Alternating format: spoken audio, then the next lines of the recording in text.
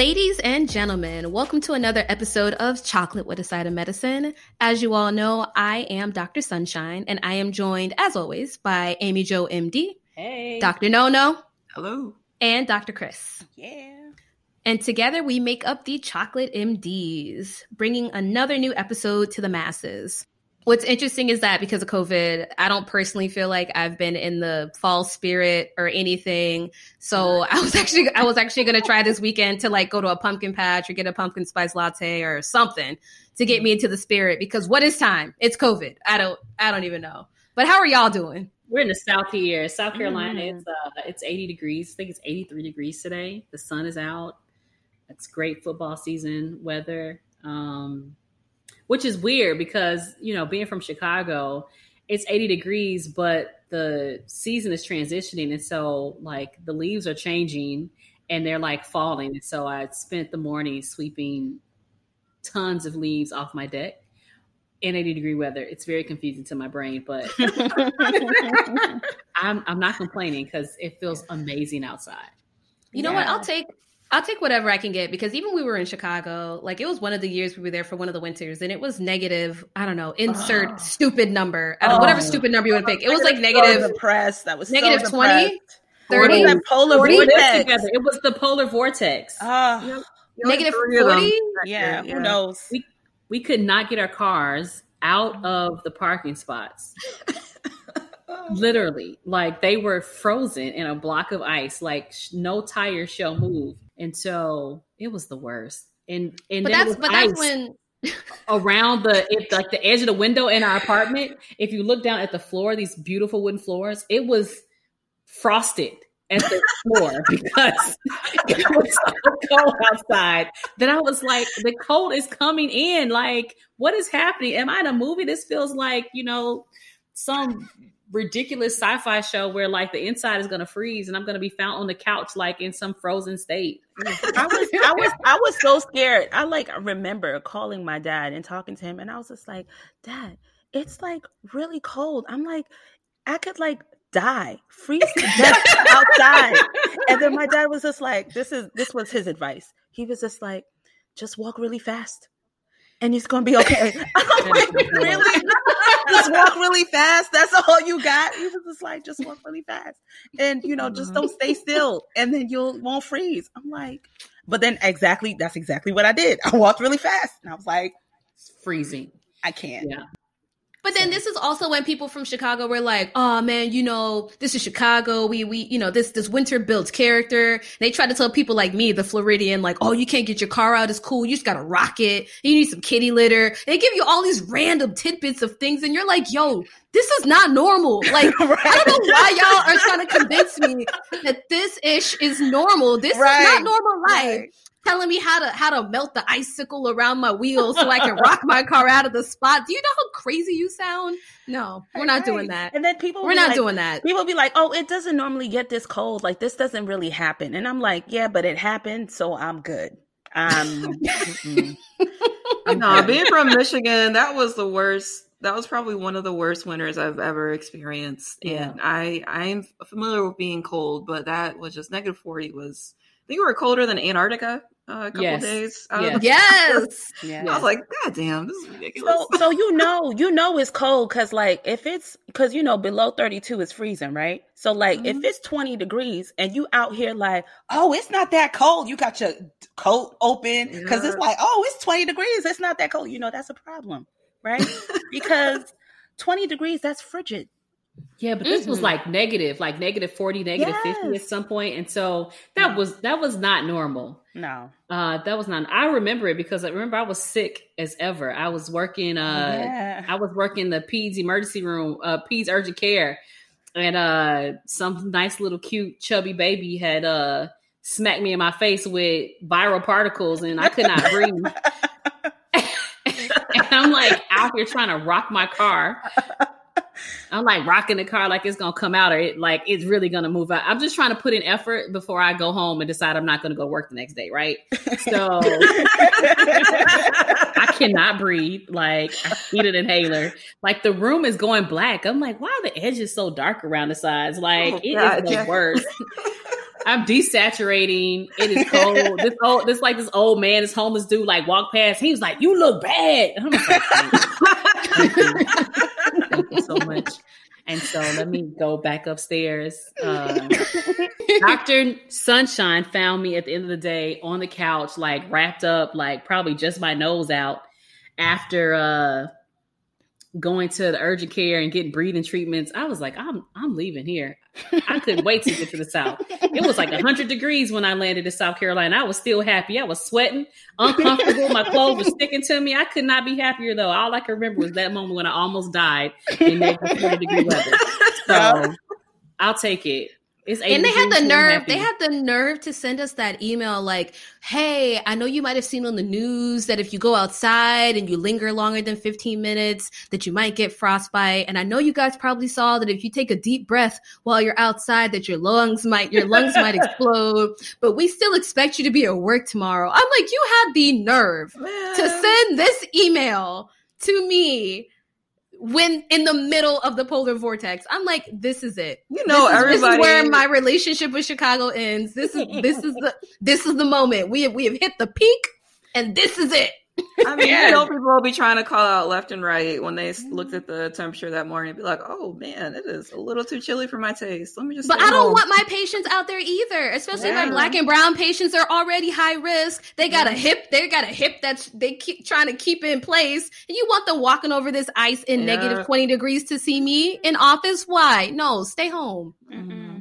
I'm still in that habit. I'm still in the habit of trying to like round up all of my like 70, 80, 90-year-old patients like right now so I can get their appointments. And I'm like, okay, I don't want to see you till the end of January.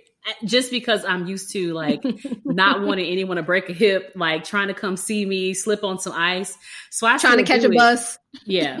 I'm like, okay, listen. Yeah. I don't see you again until January, okay? Unless you really, really need me, right?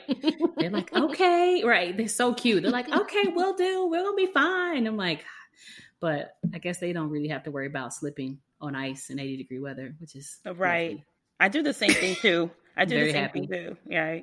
But it's habit. I want to tuck all my silver patients in for the winter, right? I like try to get all the medicines updated. Like we don't need any imaging, anything. Like let me just tuck you in nice and neat, and I'll see you in the new year. They still seem to be excited about it. They're like, "Oh, that's so sweet. Thank you." And I'm like, I legit be concerned.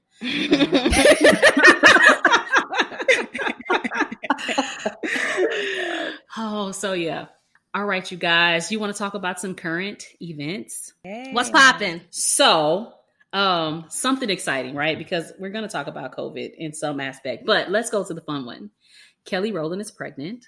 Yay! She is my fave. I love her. She's my fave. Oh, I love Kelly Rowland. She is like, yes, she's so cute. So I like this because, one, I like when people are pregnant, but she's 39 and she's 6 months pregnant. And, I think as young professionals, pregnancy, Black women and pregnancy matters. And so it's nice to see somebody just celebrating a pregnancy right now. I'm sure she's got concerns and fears, but we have spent a lot of time over this past year or two talking about infant mortality and maternal mortality and the risk of going to the hospital and, having mom or baby or both die. So I think it really makes women scared. A lot of women are like, can I get pregnant? I'm almost 40, or can I get pregnant? I am 40, do you think it's okay? And so you're like, yeah, it's okay. Even though you're concerned. So it's nice to see Kelly Rowland holding down the fort, representing us 30 somethings, 40 somethings, getting pregnant, living her best life, as cute as she wants to be. So I'm wishing Kelly and her husband and her son, Titan, all the best and the safest pregnancy. I think she was on her baby moon and she was taking a picture in her, two-piece. And I was like, you better be fabulous. Just loved it. She is just my love for Kelly Rowland is probably higher than the average person. I feel you. But as soon as I saw her post, I was like, yes, Kelly, I'm so happy. I'm so happy. And of course, like, I'm sure that because, her and Beyonce are besties, of course. And Beyonce had a very complicated pregnancy when she just had her twins. Yeah. So I'm sure, like, and of course, in the celebrity circles, that, like, Beyonce and Kelly and Sierra and, like, a lot of the women, even, like, Chrissy Teigen, John Legend's wife, they're all really close. So I feel like they're in Serena. They're all really close. And there's lots of women who've had these complicated pregnancies. So I'm sure that, like, she's got some top-notch doctors. They're keeping track of everything. And it just makes you more diligent because you have to be, and even if you feel like your doctor is not being very diligent, especially as a woman of color and you're pregnant, especially when they call you advanced maternal age, which means you're over the age of 35, you take it upon yourself to really, really be diligent about making sure that this succeeds, you know? Right. So kudos to her. I think it's dope. So we got to talk about COVID. Because the numbers are through the roof. Y'all force me to talk about COVID when I don't want to. But y'all do this to me all the time. I saw a really interesting article and I just want to talk about it briefly. We're not going to COVID to death, like not today. We know the numbers are up. We know that they are climbing. But it was interesting.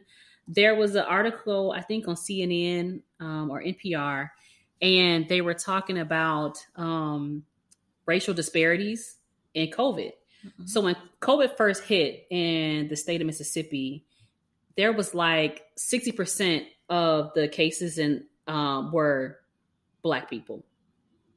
And, they were saying like, it's because of, health literacy. It's because of comorbidities, the population just has a higher rate of diabetes, hypertension, obesity. And so this is just why they are dying at a higher rate.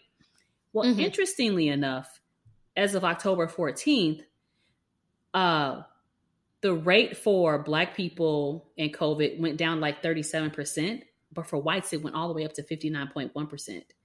So for the first time, it did a complete reverse. And so white people are getting COVID and dying of COVID at a faster rate. So the deaths for white people from COVID in the state of Mississippi was like 47%. And for Blacks, it's down to 46%. Like for the first 2 weeks, 60% of the cases of deaths were white people, which is like mind boggling to everyone because, this was supposed to be due to health disparities. And since the health disparities tend to be higher on the Black side, everybody was wondering like what is happening. And so they think it's multifactorial, but at its core is that, middle and upper class white Americans in the state of Mississippi may be having more gatherings indoors. They are, hanging out more. And they see that in Black communities, there's just a better compliance with mask wearing, social distancing, and all these things. So I was just going to say that. Yeah. I agree. So, and obviously they were talking about people, like what their experiences are. And so they talked about the HBCUs in Mississippi, I think they talked about Jackson State and how their compliance on their campus is higher than average, and how in cities and communities where it's predominantly Black, they see more mask wearing in the stores, continue through the stores, out and about. And so they think that the compliance of mask wearing and the behaviors have really changed their percentages so that for the first time in Mississippi, whites are dying at a faster rate than Blacks from COVID, which I thought was really interesting. I think it brings up an interesting point because me and one of my coworkers were actually talking about this. She's actually from a southern state as well, not Mississippi, but I think that in the Black and brown community, I feel like the initial hurdle during the COVID pandemic was the lack of resources and just not knowing. It's you just don't know the information. So let's get you the information. Let's educate you on what's happening. And this is what you need to do. So that first hurdle is all right, lack of resources. Let's get you up to speed.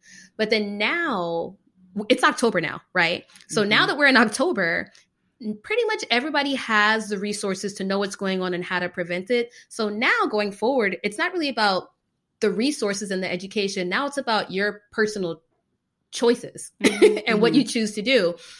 And if you choose to wear a mask, if you choose to go to these gatherings, if you choose to do one thing left or right. So I think that now that the Black and brown community have gotten, the resources that they need, and they have, things instilled in them, like, okay, this is what I'm supposed to do. This is how we prevent this from spreading. I think they're actually doing it.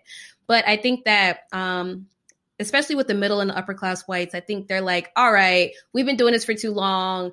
I'm not going to wear a mask. This is the choice I'm making. Let the result be what it may. And that's kind of what we're getting, especially people who are anti-maskers, especially in the South, especially in Trump country. They don't really feel, the need to wear a mask all the time. And that's why maybe they're seeing an uptick. And then the Black and brown community is seeing like, a downward trend.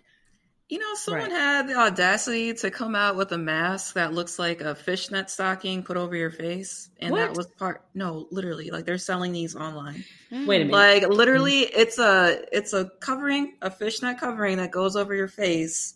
And they're marketing it as, well, if you're going to make me wear a mask, this is the mask I'm going to be wearing, like, when I go into the store. But it's not a mask. It's a covering with holes in it. What? I mean, you could put a mask and then a fishnet over it and make it a design. No, this was just a fishnet put on this person's face. That was the mask. These are things I don't have time for. I can't process. I don't think they're doing that in the Black community. I'm just saying, based on this. No, that's some bullshit. Oh my God. Sorry, can we swear? I mean, Dr. No, it's just. I mean, technically, no. It's our podcast. We can do what we want. But in my head, I was thinking maybe keeping it PG. PG-13. I did mark the explicit check when we uploaded, so I think I'm okay. But okay. But I'm curious as to what you guys are seeing, especially Chris and Amy Jo, because you guys are also in the South. Mm-hmm. So do you guys see that similar trends like that in the Carolinas? Yes. So I will say that when I look around, you all know that I am very COVID disciplined, except for the fact that I have to go to work and be exposed over and over again. But in my no shade. It was just, But like when I'm at the store and I'm looking around, I will say that that's kind of true. Like when I see most of Black and brown people, they have on a mask. I have definitely seen people walk into the store with their mask on and rip it off, like when they get down the aisle in the grocery store, but they never look like me. Now it could be a bias. It could be, something, but I'm just trying to think about times where I've seen like, Black and brown people come in the store and then take their mask off. I don't think so. But, once the Rona permeated into the Black community, that was all we needed. We gave it a name. Like, it's got a name. It's a personality. Like, we're trying to protect ourselves. Like, the Rona became official when it became the Rona, right? So nobody's trying to get the Rona. Like, Black folks don't want to do that. Like, we don't have time. Like, if we don't work, we don't eat. So, I think about a lot of my patients, that are like, listen, I got to show up to get paid. So I do not have time to become ill. So no, but I do see some element of non-compliance, and I'm in the deep South. So I hear the arguments, both sides. You think it's real? I think it's manufactured. I don't really think this is a thing. I don't know why I have to wear this mask. I definitely have at times gotten requests can you write me a letter, give me permission to not wear my mask? That's a hard no. What? You miss me with that, really? Yeah, I've gotten that request as well. So I'm like, no, I want you to be protected. No, I want everybody to wear their mask. So, but yeah, it's kind of a thing. Well, yeah, I agree. I mean, in terms of the Caucasians having a higher rate of COVID, like down in the South, in your area, we're not seeing it here, at least in Chicago. I actually just attended a conference that was, primarily based in hospital medicine, but we went over some really good stats and, the COVID cases that have been uptaking here in Illinois and specifically Chicago. And I don't know if you guys have seen, or now I kind of make it a habit to like tune into like the local news and watch the daily updates from the Department of Public Health, the commissioner, and Dr. I'm going to butcher her name, Dr. Ngozi, who is a board certified internist and pediatric physician with the county. And she gave the most heartfelt speech this morning, and she literally broke down in tears of the rate of COVID cases and how they are increasing exponentially, here in Chicago and the surrounding areas around the state. So, I mean, I was looking at it, so trying to look at it from a non-physician point of view, if I saw the head doctor of like everything Chicago get on the TV and cry about how bad our cases are and how bad they're going to get if we don't follow these guidelines, I would really switch my thinking up real quick. Like, I would be listening to every word she had to say to make sure that my friends, my family, the people around me don't get sick and die from this virus. Because I like we said before, like I work in a hospital and I deal with this every single day. Like my census is now almost all COVID patients right now. Yeah. And I work in a community hospital, like on the north side of Chicago. So it is very real. We haven't had too many of the flu combo COVID cases, but we know that they're coming. So I put it out on all our social media, mask up, sanitize, social distance, and just stay home. If you don't have to go anywhere, everything's closing down anyway. You don't have anywhere you need to be. So just stay home and stay safe. And get your Dr. Chris, you were gonna say something like 2-3 times. You've been trying to say something. What you trying to say? It's fine. Yeah. So I was just gonna say that basically, my experience has pretty much been like very similar to Amy Jo MD's experience as well.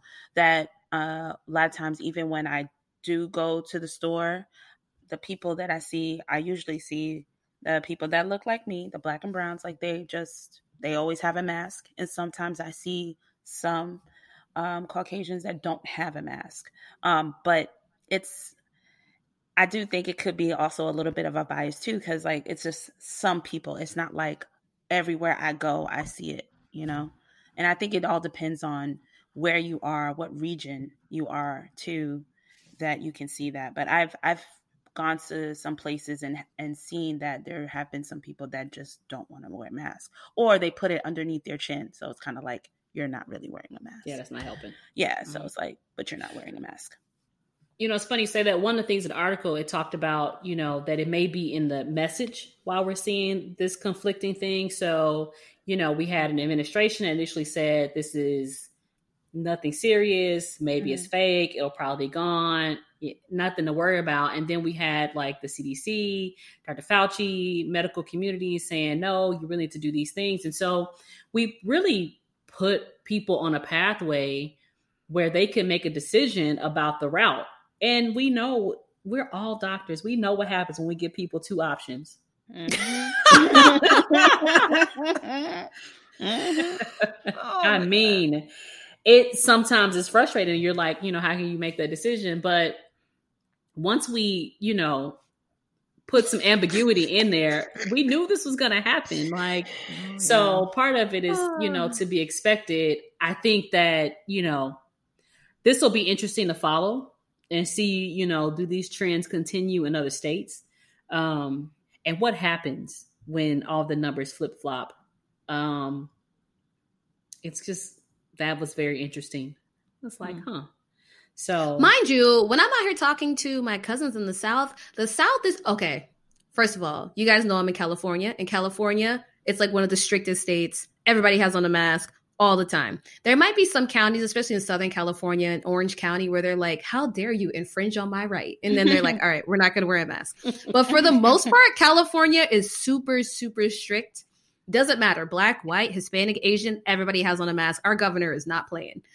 But when I talk to my cousins in the South, Georgia, Alabama, they're out here playing contact sports. They're playing football. They're in schools. Like, they're doing stuff that I'm like, listen, I can't even imagine that. But then they also live in these areas where they're not very populated. They live in these rural areas and they are monitoring, the cases in that rural place. But I'm like, contact sports and in-person school, and they're lowering down all the barriers and things. I'm like, but their cases are going up. So I think I agree with Amy Jo. When you leave people to their own devices and able to make their own decisions, it's like, oh, well, you can choose this and you can choose that. And because it's not standardized, people can do what they want to do. Yep. And they are doing everything they want to do. I mean, this could be an episode in itself, but I think we should probably, and we don't have to talk about it now, but definitely like touching on, because with the holiday season coming up, family gatherings are going to be all the rage. So I feel like that's something we can probably put in your ear for now, but we'll probably talk about it at a later time. Yeah.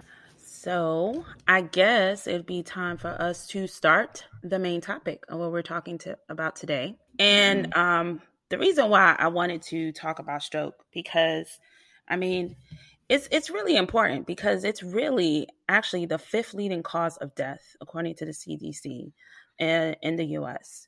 And according to the CDC, in 2018, 1 in every 6 deaths were due to stroke, right?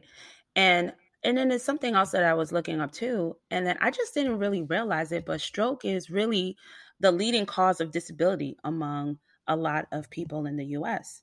And I thought about that, and I'm like, yeah, like I see a lot of patients that are disabled, can't work, and it's because they had a stroke, And I never really thought about that until I read that, and I was like, oh, that's so true.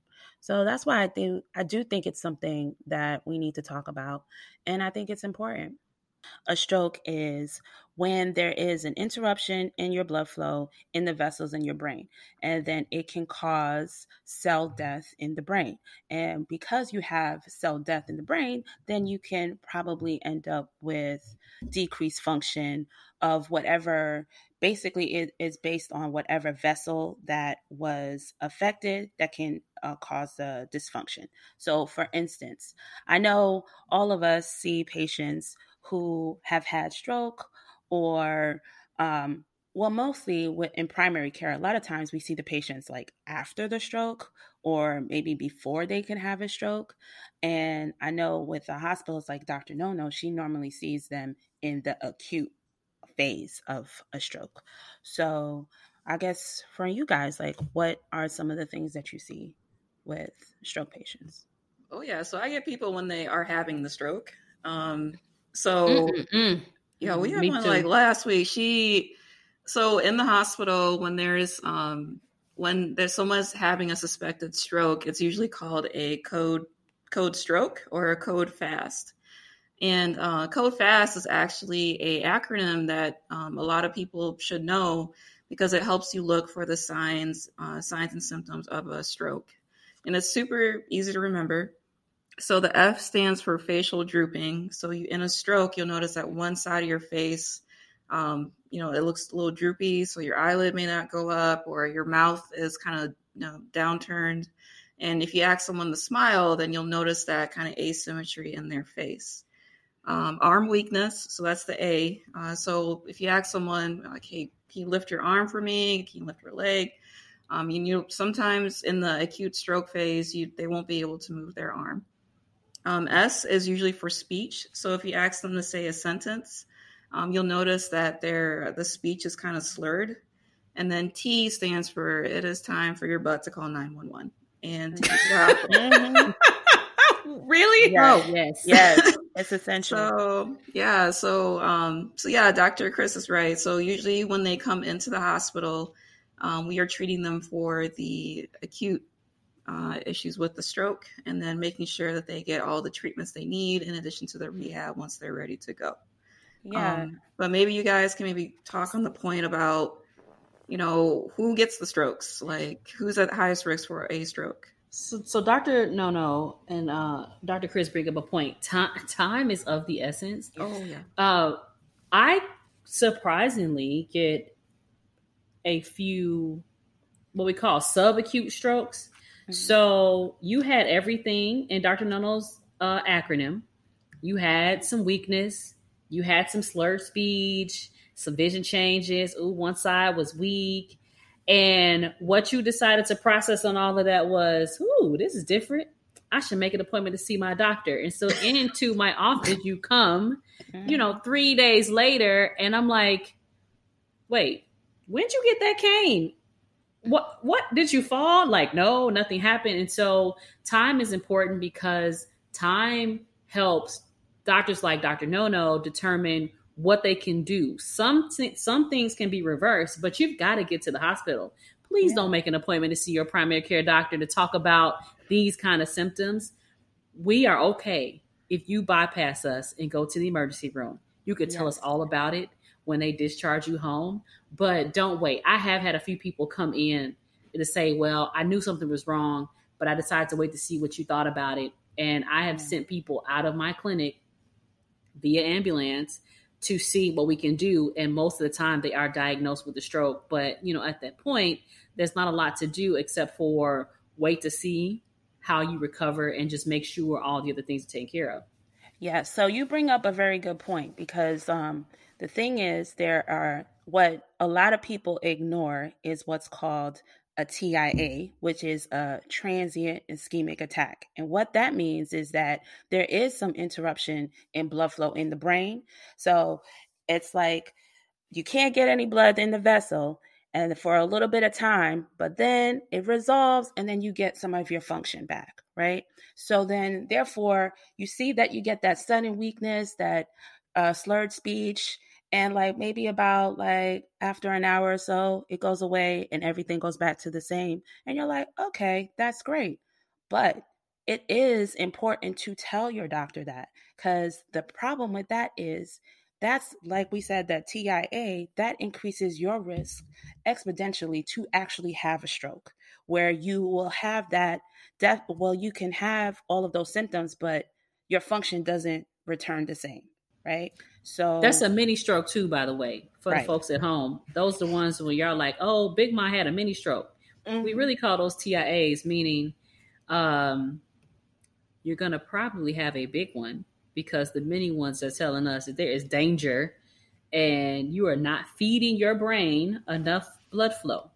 So just, because I've said TIA to patients and they've been like, oh no, I didn't have that. I had a mini stroke. They're the same. So mini stroke, TIA, transischemic attack, all the same. It all means that you in danger, girl. And you know what's interesting? I feel like I'll speak in terms of like my family in the Black community. I feel like I'm actually impressed at how well aware people are of what strokes are and when they happen, because they'll tell you about like a mini stroke, baby stroke, or you're growing up and you have that one uncle, they talk kind of funny. And I'm like, oh, what's up with Uncle so-and-so? Like, oh, he had a stroke, so he can't say blah, da, da, da, da. And I feel like they're very aware that this happens, which is different from like, when we talk to people about diabetes, they're kind of confused about like, oh, why is my diabetes so bad? How did we get here? How did this happen? I feel like in the Black community, they are very aware of strokes. Like, oh, slurred speech. Oh, we gotta go. Oh, look at his face. It's very like, so I am actually really impressed by that. Now, that being said, they do end up in like the Amy Jo and B category, where they're like, oh, I gotta make an appointment with see my doctor real quick. I'm like, no. You gotta go to the hospital. Right. They're like, oh, I don't know those people at the hospital, but I know my doctor. I'm like, I get it. I get it. You trust your doctor, but I feel like they have trouble with the step after that. Like they can point out the stroke, like, oh, because if you haven't been drinking, you're not inebriated, stuff like that, and the speech starts slurring, they're like, oh, we need to get you to someone, but that someone is like Dr. No. Right. Not us in the clinic 3 days later, a week later. Right, because the time that Amy Jo was talking about, so there is a medication that we can give if you fulfill the criteria for it, but we can only give it within the first four, and I think the guidelines spread out to 6, actually. So 4.5 to 6 hours is the window for this drug that we can give to you in the hospital if you have an acute stroke and you fulfill the criteria to receive it. But if you come anytime after that, then, that window has passed and the drug is not going to help you. So I know y'all love your PCPs. I love them too. Dr. Chris, Dr. Sunshine, and Amy Jo. I would love to like have any one of them as my PCP, but you don't need to see them when you're having a stroke. You need to come see me. So yeah. Yeah. And another important thing too is that, yes, they can give you that medication to possibly like bust the clot that's causing the problem with the blood flow. But then there's also other interventions that they can do to help regain your function. Like it's important to do speech therapy. It's important to do physical therapy and also occupational therapy, which also just means therapy above the waist up so that you can regain your function. And then maybe you won't become disabled, right, after you have the stroke. So this is why it's important to go and get the medical attention. The disability one, when you were talking about it earlier and saying, how like the largest effect of strokes is disability, that is a real issue because in the clinic, so after Dr. Nono has seen you, patched you up, after she's connected you with the resources that Dr. Chris is talking about. So after we said, okay, you're stable, you can go home, but here's your physical therapy, here's your speech therapy, here's your occupational therapy. It's the unknown. Are you going to recover full strength? And I see lots of young people. So the bigger issue is that the strokes aren't happening anymore to our grandmothers. Well, not only happening to our grandmothers, our grandparents, they're happening to my 40-year-olds and my 50-year-olds and my 60-year-olds who are still working, who have not retired, who are still, feeding families. And there is nothing more heartbreaking than have to tell someone, I'm not really sure that you're going to get the function of your hand back, and they work in a plant. Yeah. Mm-hmm. Or I'm not really sure that you're not going to have a limp, and they're a transporter in a hospital. So the disability part is significant because if I can't get you back to your baseline, where you were before you had the stroke, then I'm automatically concerned about your mood. Are we going to see some depression set in? Is that depression going to impact how you interact with your family? Is it going to impact how you interact with your job? It's like this never ending slope of events that can happen. So we are always, when we're like really driving home education, really trying to make you take your medicines, really saying get to the hospital as soon as you see it, we got to do it now. Dr. Sunshine made a point that in the Black community, we know strokes very well, but we know strokes very well because when I see the family come in and they're bringing like their parent in or their grandparent in and the kid is there and they know all the answers and all this stuff, they know it because they did it before. Right. Exactly. And we got to stop learning it from real-time experience. So when, grandma comes in and the granddaughter's with her and she's like, she had the stroke at this time. We, gave her an aspirin. We called 911. We did all this kind of stuff. And you're like, wow, this is such good information. I'm also a little sad because I know behind the scenes, you've been here and done this before, which means somebody else had a stroke or this is not her first stroke, his or her first stroke. And that's heartbreaking. Exactly. It is. But the thing is, the good news is there are ways that we can do things to maybe prevent or decrease our risk of stroke. And this is why we go to the doctor. And as PCPs, our business is really trying to prevent things, right? Decreasing your risk. That's all we do every day is look at what's your risk of a stroke or a heart attack. How can we minimize your risk? And there are a lot of things that you can do to try to minimize your risk. Number one risk factor for stroke is smoking, high blood pressure, diabetes, obesity. If you work on all of those things, you can reduce your risk. And I think that when I see my patients, like, especially when we were in Chicago, like, now, mind you, my patients tend to be not as acute and not as high risk as the ones I was seeing in Chicago, which, of course, is the same clinic where we all practice. But there are lots of patients that used to come into the office in Chicago. And when they see the MA or the nurse and they get their vitals taken, sometimes the nurse or the MA will run into the room and get the doctor and be like, hey, doc, I just took your patient's vitals and these vitals look bad. And I'm like, oh, man, how bad? What we talking? They're like stroke type bad. I was like, oh, geez. And then, of course, you go see the patient. They're just sitting there like, no symptoms, no nothing. I'm like, do you have a headache? They're like, no. I'm like, are you short of breath? They're like, no. You have chest pain? No. I'm like, then you bring them into the room and you have to really have a conversation with them. I'm like, do you realize that your blood pressure is so high that you are in the stroke category? And they're like, whoa, doc, a stroke. That's serious. I'm like, yes, I'm glad we're on the same page. It's very serious. We got to get this down. And I'm like, and the fact that you're having these symptoms, the fact that you're having this such a high reading for your blood pressure and you're not feeling anything, that tells me that your body is accustomed to just running this high, which means that we really have a problem, which means you've been at this level long term. So God forbid you miss a bus or someone, frustrates you in the parking lot and you get a spike in your blood pressure. We're gone. Mm-hmm. Yes. Yeah. Or you get the patient that, they have the high blood pressure. Then like, oh, your pressure is high. What happened? Oh, doc, I just smoked like 5 minutes ago. And you're like, yeah, really? But you know what? I've been educating people to say it doesn't, because you're right, Dr. Chris. They'll say, well, I know why it's high, so then it's okay. And I'm like, it doesn't matter if you identify the cause. It's still high. Like, we still need to treat you because you're high. Because people will come in and say, oh, well, it's been high for me. It's been running high for me at home too. But the kids are stressing me out. It's just been a really stressful month. Mm-hmm. Well, that doesn't mean we shouldn't just let you run around with high blood pressure. It just means that we can identify it. And so they become a little bit more resistant to either wanting medicine or wanting more medicine or wanting any change to their medicine. Right. And it's hard to sell them on the disability, because that's really my concern. You're too young to be disabled. I have this speech at least once a week. You are too young to be disabled. And this is what's going to happen if we let this blood pressure, because your kids aren't doing what you want them to do, stay this high. We can't do that. We've got to treat.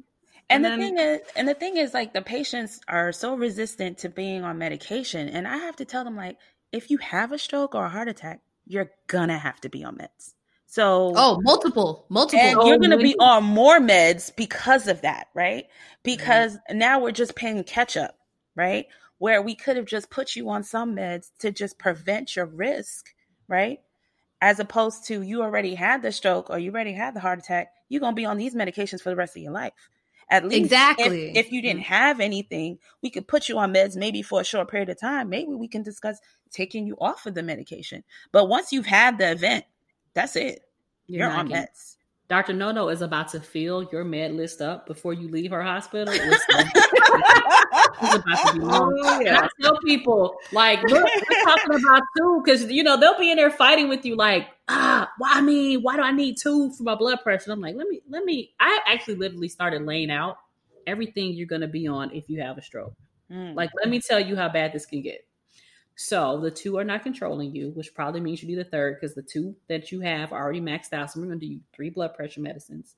We're probably going to give you an aspirin. We're going to put you on a statin. We're already at 5. Okay. If you've got diabetes, that's going to be insulin or medicine, depending on how high it is. And if your stroke caused any dysfunction, right?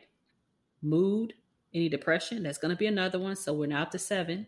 If you're a guy and you got a penis and all of a sudden that penis isn't working, you're going to want it to work post-stroke. So now we just add on another one. So we just went from you walking around minding your own business, taking your 2 blood pressure medicines, doing what you want to do, only being asked to diet and exercise and try to lose a little bit of weight, to potentially 10 pills.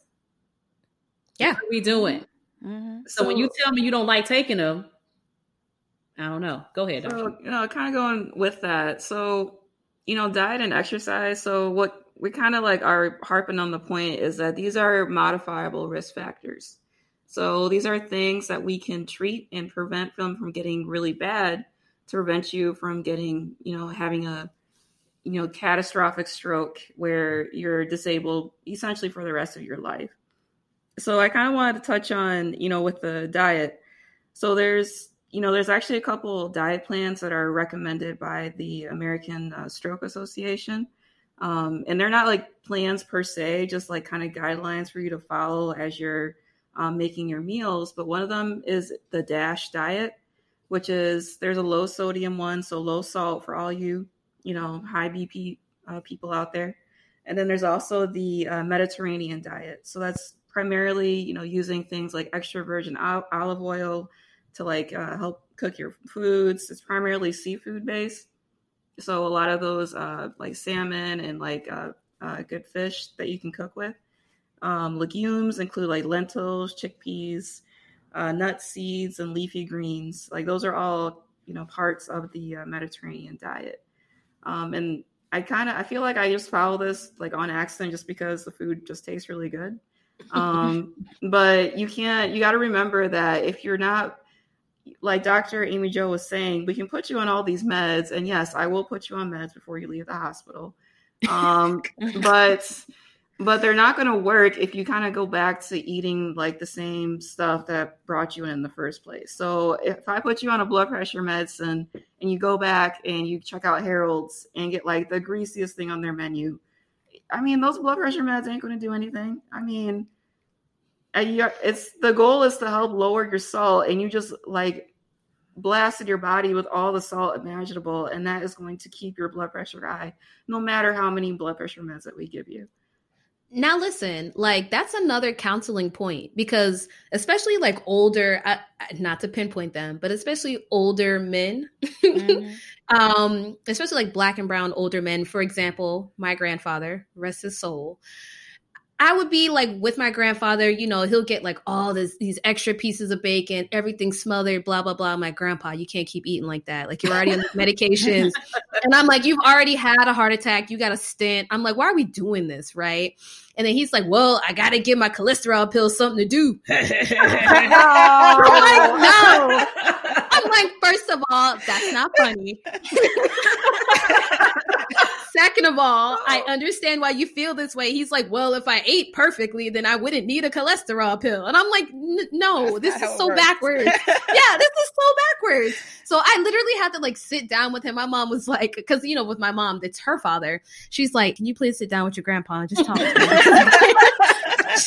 She's like, you're the one. And at this time, I was a med student. Because, you know, in the Black community, once you're a even if you're a student, they're like, oh, doc. They start calling you doc as soon as you get into med school. Yes. Hey, little doctor, go talk to your grandpa. I'm like, Grandpa, I mean, I didn't take you already have. I'm like, right. yeah, I'm like, Grandpa, you already have a stent in place. You've had a heart attack. I'm praying to God. We're so happy that you're still here. I need you to stop eating like this. And he's like, all right, you know, I'll tone it down. I'm happy you talked to me, yada, yada, yada. And he actually did improve. You know what I mean? So for the next 10 years after that, he actually got a lot better. But I feel like you need to counsel, especially a lot of the older men, because it's hard for them to break their ways, and they've kind of rationalized it on their own. And I'm like, we can't do this anymore. Okay. Okay. Yeah, and that's so true that you bring that up, because like there's some people, like I just feel like certain diseases, like people just already like have given up, right? They're just like, well, it is what it is gonna be. And it's like you try to tell them like it could get better if you just take your medication, if you just do what we say, you know? I've been trying to tweak the education because it can get better. And in some cases, we can see some reversal of your diseases if we can improve, your lifestyle. Mm-hmm. It's not just diet and exercise. It's kind of like just the whole approach to it. Like, do you take your medicines all the time so the things that are out of control can be controlled so that you can feel better? There's no way you can convince me that your blood pressure being 180 over 100 every day, day in, day out, plus having diabetes and having high cholesterol and eating a diet that's really high in calories but really poor in nutrients, you can't convince me that you feel well. You just know that you can grind through the day every single day, but you don't feel well, right? Can we get you back to a place where you feel good and the risk of you having a stroke is not going to be there? We can back down on medicines, right?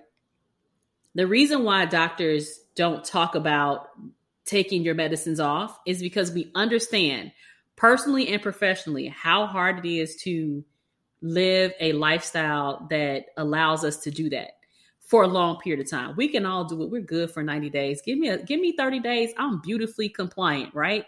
Mm-hmm. But to say I'm going to look like this every day becomes hard. And so doctors don't really talk about taking you off your medicines. I've been trying to be better about actually saying like, listen, here are all the opportunities that we have, from medicine every day for the rest of your life to titrating off your medicines, the ones that we can.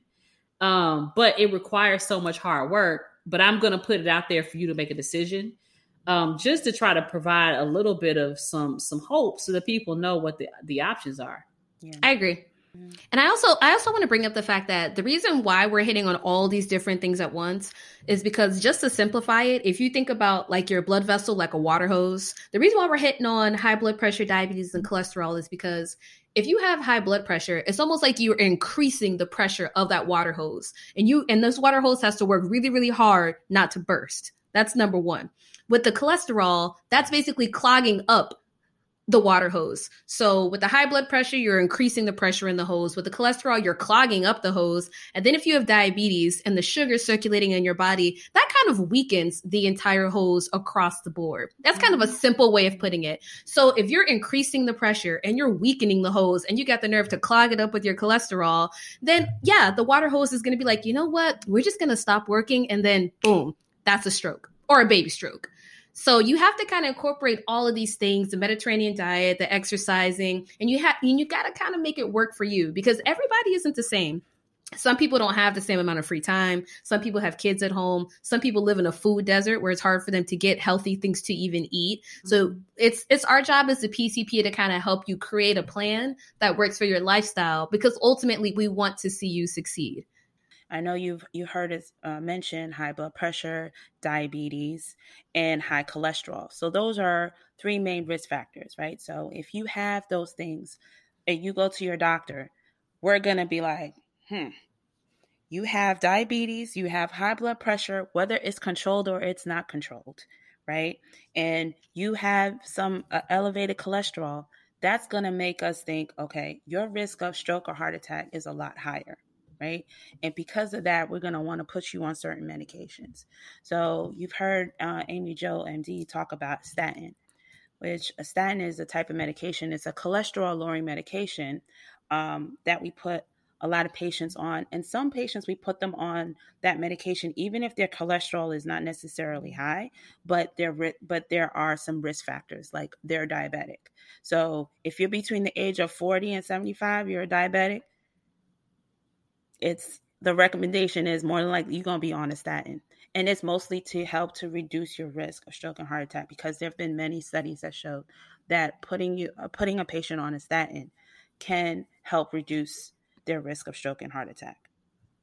Dr. Chris, listen, you about to step on all my passions. I know. And this is a good conversation because, gosh, I love this. See, I told you. Here it comes.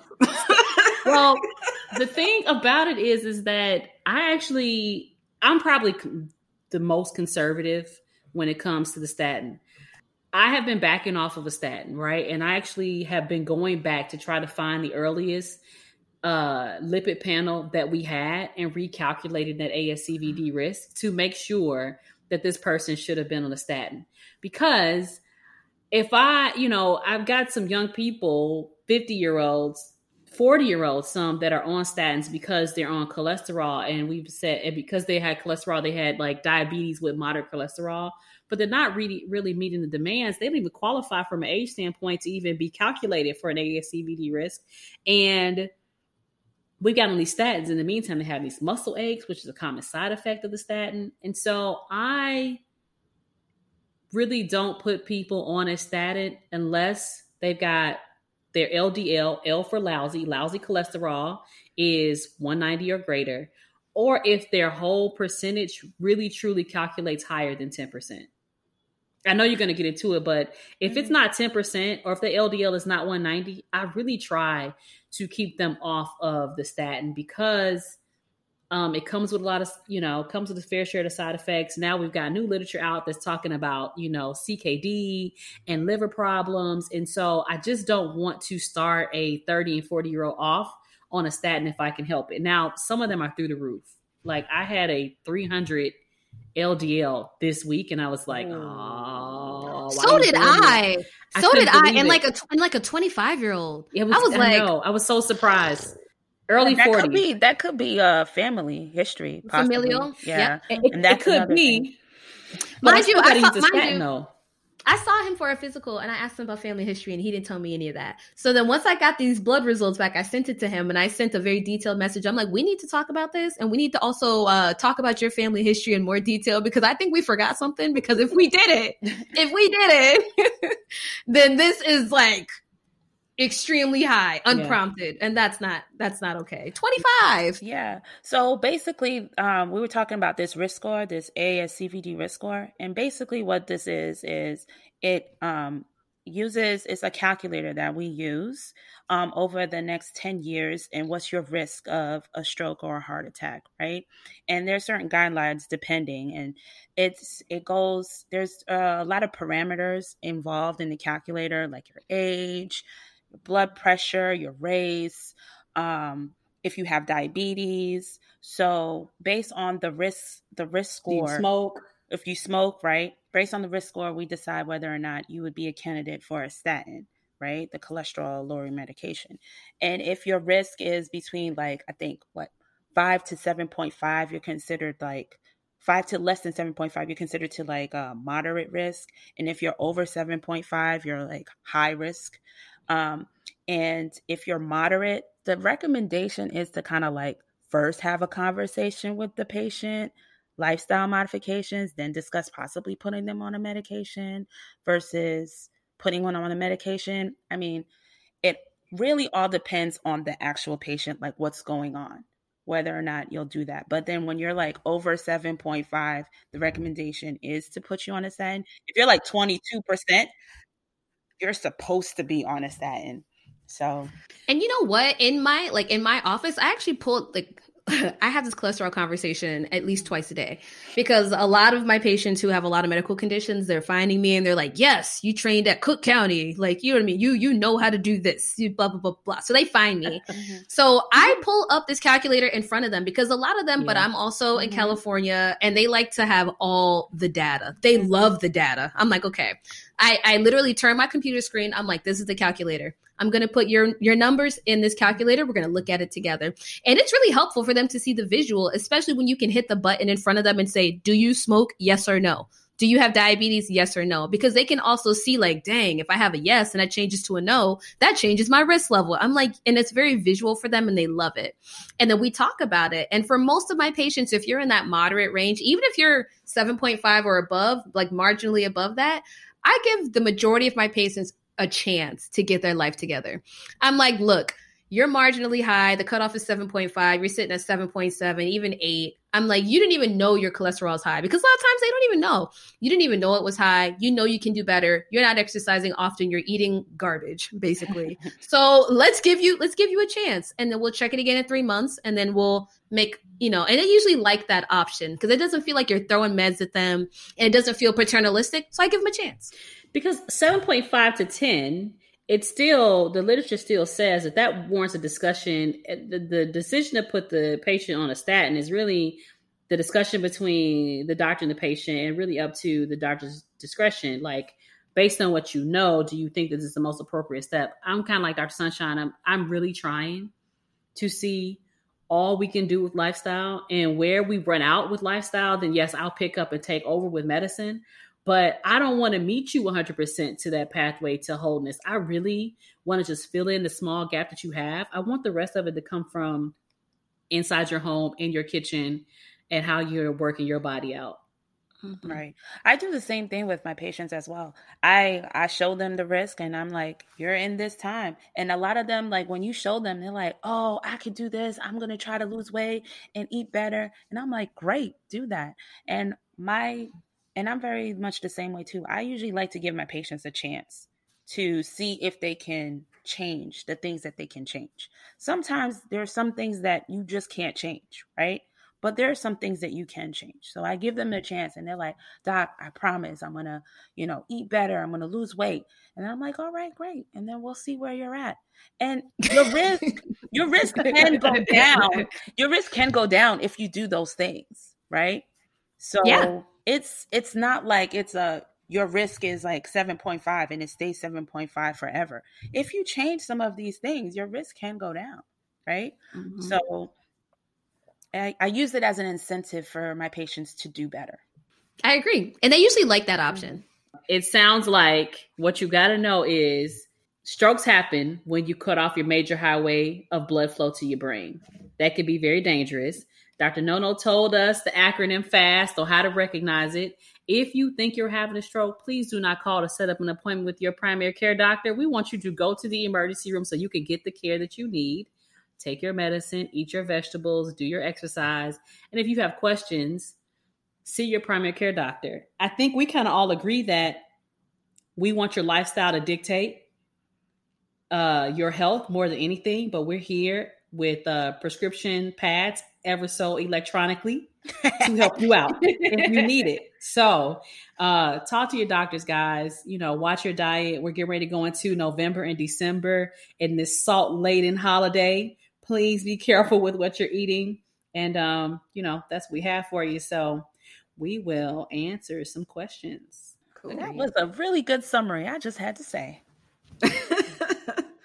Amy Jo's good at that. She's good at hitting home the points. Right. Basically, I know we said a lot of stuff, but right. boom. I kind of feel like we didn't even need to say all the other stuff. She just said it. It's like we done. I know. She did that we did it in 5 minutes. Less than 5 minutes. Go ahead, no. Oh man, I swear. Oh, and I just want to kind of clear up confusion. So the drug that we would be giving you if you did come to the hospital with a stroke, is TPA. And again, I'll include all the stuff that we talked about on our website. But that window is actually 3 hours and it can be extended to 4.5. 6 is not indicated at this point in time. There's still research being done if we can give the medication out that far. But all y'all need to know is as soon as you start feeling those symptoms, just go into the ER. Do not wait on this. Do not sleep on it. Just go into the ER. Okay. Mm-hmm. So with that, our first question. We have one that is fairly serious and one that is kind of serious. So I'll start. Wait. So they're both serious. Wait, you mean emotionally serious or serious hey, maybe you should go to the emergency room? No. Like it fosters a lot of good discussion type of thing. Oh. Not like this person is dying. They just want it's a good topic. Oh. I was because here's a disclaimer. If you guys are ever dying, you need to go somewhere. Emergency room. Messaging us. Don't message us. Don't send a text. Yes. Don't text us or email us. You need to go to your local health professional. Well, let me one. We'll see what happens, right? Okay, yeah. Okay, so this one I just got today. So said, hi, Dr. No. I have a question about snot. If my snot is green or yellow, does that mean I have a cold? How can I tell if I have a bacterial infection or a virus? FYI, they got tested for COVID and they're all negative. This is a good question because the color of mucus has collected more copays in the United States of America than probably anything ever. Yeah. So here's the short answer about color and snot. Color tells you nothing, generally, because depending on the cells that are coming off, so you've got these cells, the cells are everywhere. Sometimes they slough off as you're blowing your nose or sneezing or your nose is running, and they will provide a tint to your mucus, to your snot. And that color can be everything, yellow, brown, things like that. Where I get concerned is are you bleeding? Is there blood in it? Does that tell me something? And even then, hold on before you rush off for your antibiotics.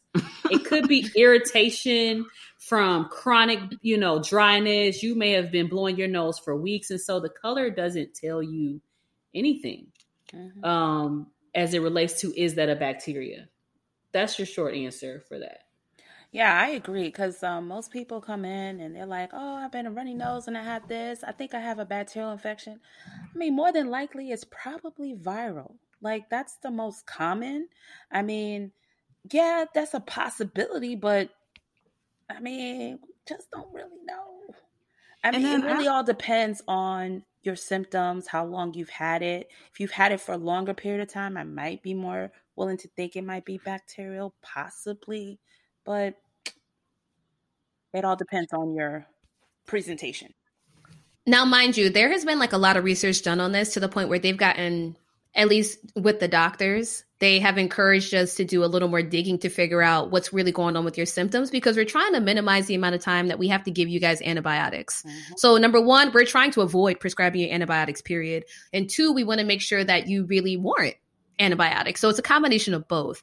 And when it comes to sinus infections in particular, there are certain things that we take more seriously than others. So like Dr. Chris said, if you've had these symptoms going on for like longer than 10 days, that's a red flag. If you notice that you're starting to have, ongoing headaches, like especially frontal headaches that happen in like, like in the area, like right above your nose. If you have ongoing headaches, if you feel a fullness, and by fullness, I mean like you feel like increased pressure in your cheekbones, in your forehead, especially when you're having these headaches, that's another thing. If you have fever, if you have chills, there's like a list of symptoms here that let us know, hey, this maybe isn't viral and going to self-resolve. This is ongoing and progressively worsening, then we need to be concerned.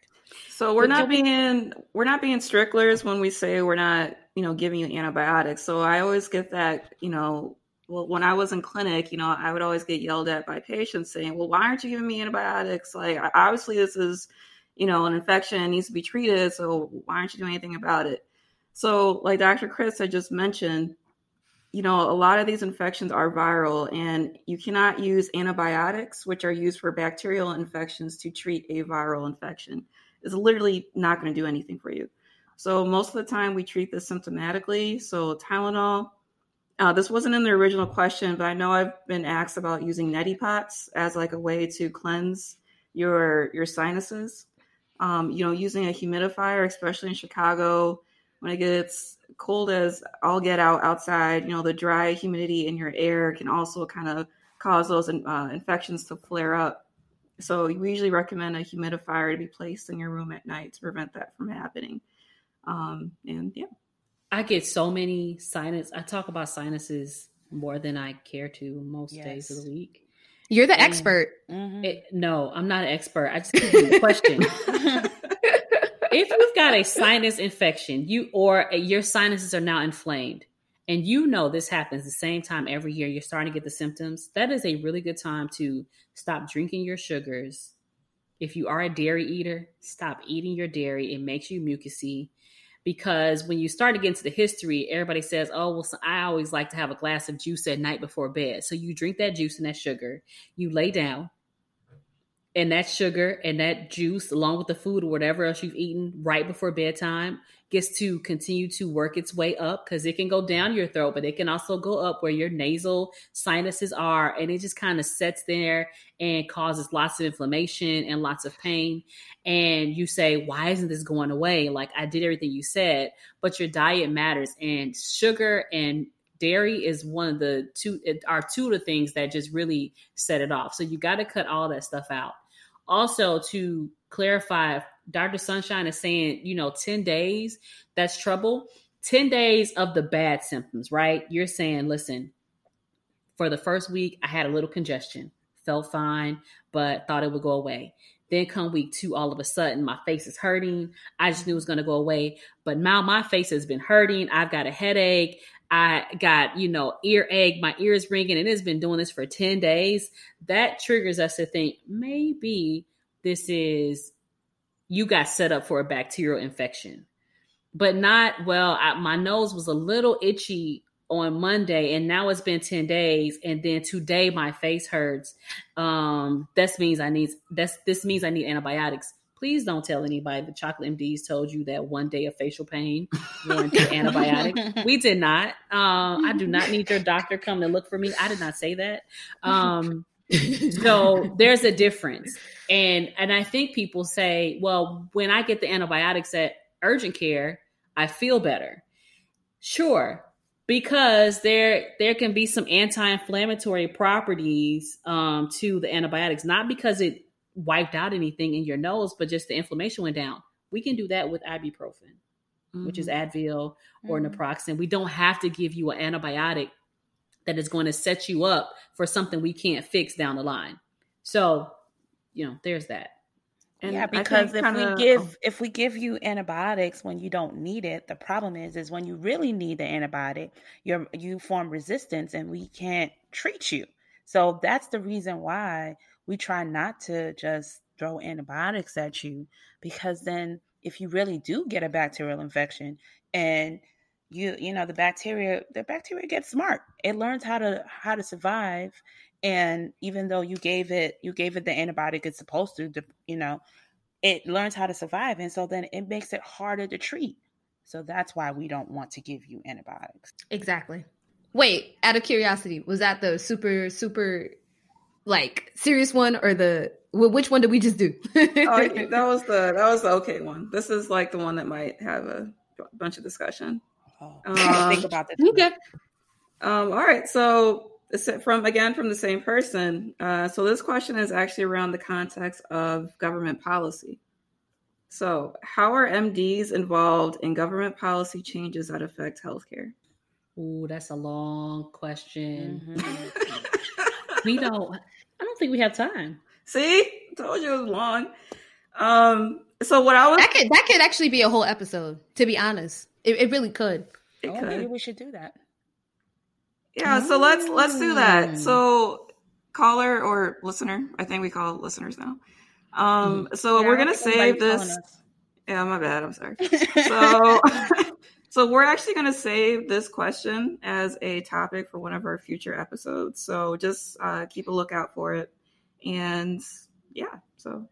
I will say, for me personally, and even kind of like laying the foundation for that future episode, that doctors can hold so many different positions. And every person that's a doctor isn't just a primary care doctor or a surgeon or work in a hospital. There are doctors who hold all different types of positions in the world. And in me, in my life personally, because I was doing things hands-on with the California Health Corps during the pandemic, I have also considered transitioning from primary care to public health in the future, possibly. And that's just one example of someone who is in one field of medicine who can transition to another one. And there's thousands of fields that doctors can be active in. And that's why the answer to your question is not simple. It is very complex. Yes, come over to the public health side. Dr. Chris already has a public health degree because she's over here. Her and Amy Jo out here stacking degrees. They're just like, oh, I have this master's. I have this master's. I have this one. I'm like, guys, I'm just a doc. I'm just out here. I'm just an MD. I don't got all these masters to my name. I'm not stacked. I have a business degree, okay, and an MD. That is all. Yeah, y'all got masters. I just have a master's in public health. It's okay. Yo, downplaying these. Yo, I wish you could hear like the round of applause of all of our listeners. Like, to see beautiful Black women with all these degrees, like that is something that a lot of people aspire to. So never sell yourself short. Aw, I know, right? Guys. Thank you. So on that note, of course, that's what I'm here for. So on that note, I want to give you guys a heads up to check out our brand spanking new website. It's called www.thechocolatemds.com. From there, you can actually check out all of our previous episodes, which are uploaded to the website, in addition to checking them out on your streaming platform of choice. Also, from every episode, we do put the words that we or medical terms that we use on the show on that website. So definitely go over there to check them out if you have any more questions about them. We also have a contact form that you can fill out, and it'll go directly to our email. And yeah, cool. All right, till next time. Bye, guys. Bye. Bye, guys.